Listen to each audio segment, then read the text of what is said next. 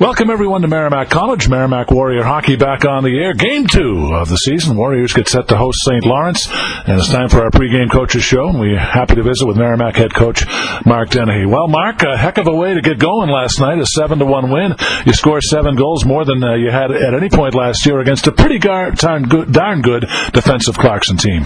Yeah, I thought we were fortunate at times, but as the game went on, I thought that we were the better team more consistently, and it's nice to be able to score without having to generate so many scoring chances. We've been a part of pro teams here in this program where, we had to throw a lot of spaghetti at the wall to get some to stick. Yeah. I think we're at a point now where, we've got some guys that know how to find the back of the net, and so given the opportunity, we don't need a lot of them to do it. With that said, I don't think the score was quite indicative of the game. I thought it was a pretty tightly played game until the third, and we got that fifth and sixth. But hey, there's things to work on, but I'd rather be working on them with a 7-1 win than the opposite. Well, you're so right, Mark. It was a tight game, particularly through that first period, 1-1. Clarkson gets the late goal at the end of the first period, and things started to seem to turn your way in the second period. What changes do you think occurred? Well, I think we started to started doing what our game plan called for, and that was taking care of the puck through the breakout. I thought we did a good job in the first period breaking out, but where we kind of stumbled was on zone entry, recognizing when we have numbers and we can carry the puck into the zone and attack the net, and when we don't, and getting the puck behind their D and making them turn and skate and making them defend. I think we still have a lot of work to do in the offensive zone. There were some times when we did a really good job and spread the zone and bumped the puck around, got some good looks, but we just didn't do it enough. So, but I thought the turning point was when we started to take care of the puck to the middle of the rink, and then the game gets a little bit out of hand and guys are doing things that they wouldn't normally do.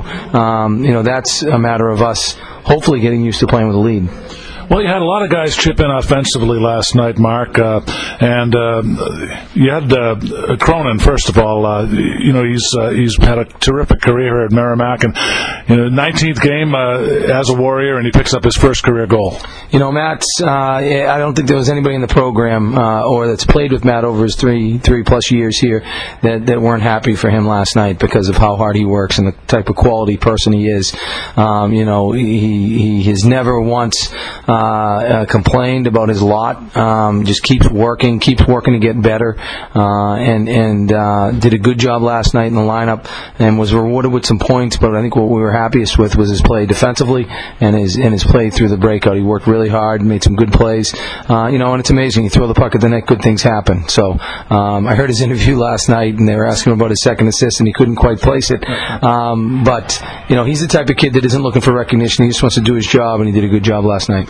Another guy that kind of leapt off the page, Mark, was Ben Baugh. He was very impressive in the exhibition game against St. Francis. Had a shorthanded goal, and he picks up 2 goals last night, and he really seems to be on a little bit of a roll there.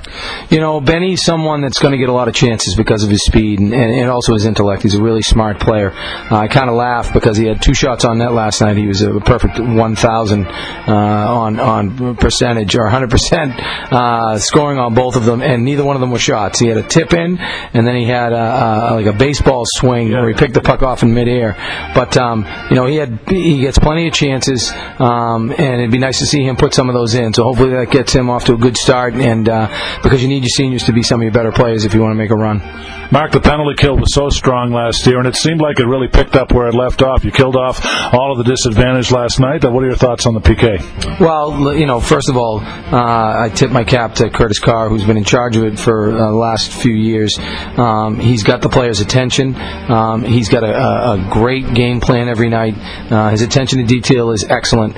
And then it begins and ends with your goaltender, and I thought Colin did a really good job last night. And then we had some crucial face-offs. Hampus Gustafsson, who I think only had a goal, a goal's a goal, but didn't have multiple points last night, but was crucial in face-offs. And I think he was 15-3 in 18 draws. So all that kind of got rolled up into another pretty successful penalty kill. Coach Carr will be the first one to tell you that the best penalty kill is not to take penalties. So the fact that we only had to kill 3 is a feather in our players' caps as well. You also pick up a power play goal last night, Mark, from Hampus Gustafsson. Do you feel like that's kind of a work in progress here going forward? Yeah, there was parts of it that I liked and parts of it that I didn't like. I thought we competed. I thought we did a pretty good job on face-offs. I thought we were pretty good on the breakout. We still have some issues with in the zone. Once we get it set up, what are we actually trying to do? And at the end of the day, it doesn't matter what the design is. The purpose is to get it to the net and try to outnumber them. So when we have opportunities to do that, we need to look to do it. But it is a work in progress, and it'll be a work in progress all year long. And tonight, Mark, we get a look at another ECAC team, St. Lawrence, another team off to a good start. They've won 3 in a row. Big overtime win at UNH last night. What sticks out to you the most about St. Lawrence? Speed. They've got speed. They play with speed. And in order to do that, you need mobile defensemen. The defensemen are very mobile.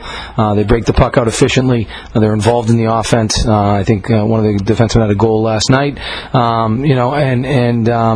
They play fast. They want to play fast. So it's a good test for us, because we want to play fast too. And I think this is a team in St. Lawrence that will compete for an NCAA tournament bid. And once you're in that dance, anybody can win it. So, this is going to be a real good test for us tonight to see how we measure up. Lastly, Mark, does anything change in terms of the approach for tonight?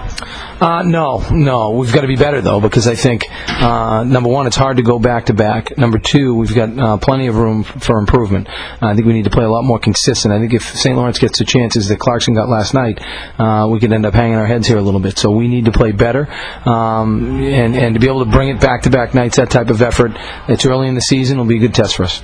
Mark, as always, we appreciate your time. Thanks so much, and best of luck tonight. Thanks, John. He's Mark Dennehy, the head coach of the Merrimack Warriors. When Mike Macknick and I return, we'll have more on the pregame show coming up next. You're tuned to Merrimack Warrior Hockey right here on the Merrimack Radio Broadcast Network.